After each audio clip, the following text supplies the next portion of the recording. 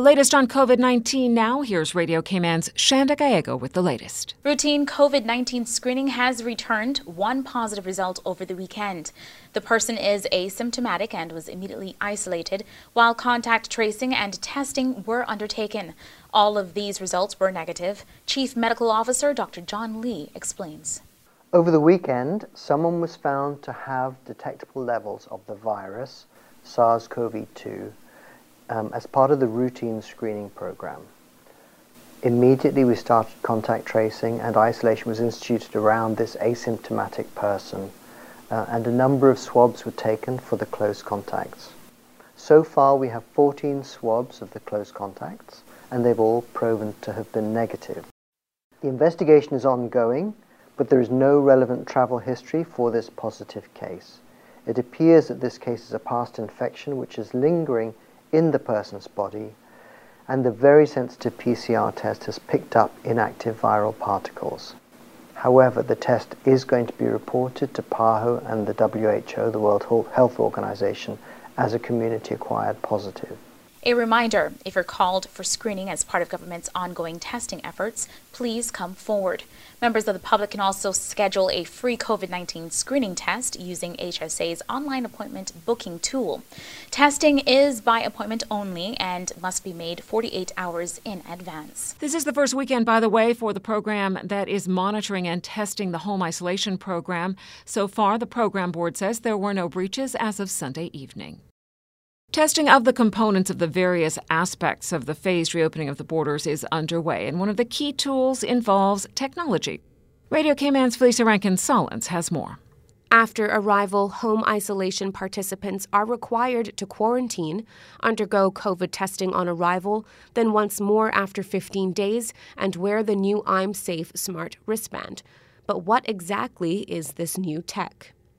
The solution includes a lightweight, hyperallergenic, waterproof, latex-free, hospital-grade wristband, a mobile app for users, and a web dashboard for the monitoring station. It provides automatic location monitoring and reporting, giving alerts and notifications to authorities for efficient quarantine management. The Honorable Premier Alden McLaughlin goes on to clarify how the I'm Safe technology works. The complete solution comprises the following key components: a smart wristband that wirelessly communicates over Bluetooth Low Energy and associates the traveler to the custom mobile application, a hub, an Android or iOS phone that transmits information from the smart wristband to the mobile phone and then to servers which continuously analyze data received and trigger alerts and notifications. The technology has been used in other countries for COVID management. I'm Safe is marketed as a, quote, complete, intuitive solution for self-quarantine management, unquote, and has been used in Hong Kong as part of their COVID-19 strategy. There are currently 29 people from 12 households in the home isolation program. For Radio Cayman News, I'm Felicia Rankin-Solins. The soft reopening of the borders is on October 1st. However, there is a limit on how many people will be allowed into the Cayman Islands, and they must meet specific criteria. The Customs and Border Control Service found 15 pounds of ganja in a shipment of food items from Canada earlier this month. A CBC officer found the drugs inside a number of sealed and labeled cans that were supposed to have soup inside.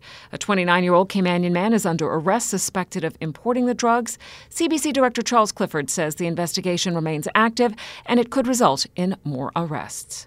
Legacy Customs and Immigration officers are participating in a new cross-training program which covers areas such as law, regulations, and policy and procedures in their respective border areas at the airports, known as Checkpoint 1 and Checkpoint 2. Checkpoint 1 is the first point of contact for a traveler. It's where your travel documents are shown. Checkpoint 2 is the area where officers review passenger baggage and conduct searches when necessary. CBC Director Charles Clifford. Cross-training is a critical component of CBC's merger project, which commenced on February 1st, 2019, and I'm happy to see it progressing. More than 30 officers completed the two cohorts, and some sessions were held simultaneously. The training offered both theoretical and practical classes, but because the airport was closed, the practical classes were done on a limited basis. The officers who completed the training are improving their expertise in the application of border control and customs laws and techniques. They also work to improve investigatory skills and law enforcement procedures that will improve their capabilities and that of CBC as an organization. Mr. Clifford tells Radio Cayman the training will continue to be offered for the next few years. In other local news, 41-year-old Conway Whitaker of Northside has been formally charged with causing fear or provocation of violence, common assault, threats to kill, intentional harassment, alarm, or distress.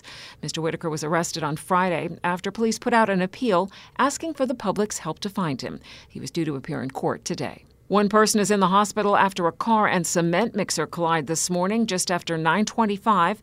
Police and other emergency services were dispatched by 911 to the scene. A Honda Accord with 2 occupants entered South Sound Road from Shamrock Road just as the cement mixer was exiting a construction site located at the entrance of South Sound Road. As a result of the collision, the occupants of the Honda Accord had to be extricated by the Cayman Islands Fire Service, and one of the occupants was taken to the Cayman Islands Hospital by ambulance. The injured party at last check was still in the hospital and is being treated for what are believed to be non-life-threatening injuries. No other injuries were reported. The incident is currently under investigation. The Lighthouse School successfully held its graduation ceremony last Thursday. CIGTV's Donna Bush has more. The ceremony theme was changing through time, and on hand to witness this milestone in the graduates' lives were Minister of Education, the Honorable Juliana O'Connor Connolly, parents, friends, and teachers. Certificates and awards were presented to the 8 graduates for doing so well.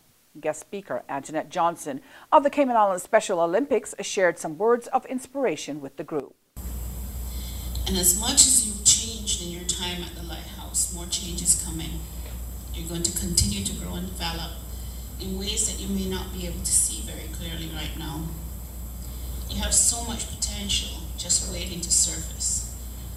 Life's unpredictability and never-ending changes will draw these out, and as time goes on and on, you will keep adapting and making changes in your world, and you will see those potentials come to fruit. Imagine the huge possibilities ahead of you. So let the adventure begin. Congratulations to you all. All the very best. Highlights of the evening included a special graduates address from head girl Tiana Hurlston, an NCFA award-winning poem by Tavin Brady, a musical item from Lighthouse School students, and Principal Janice Headley's reflection address. That's CIGTV's Donna Bush reporting. And that is your latest local news from Radio Cayman's newsroom. I'm April Cummings.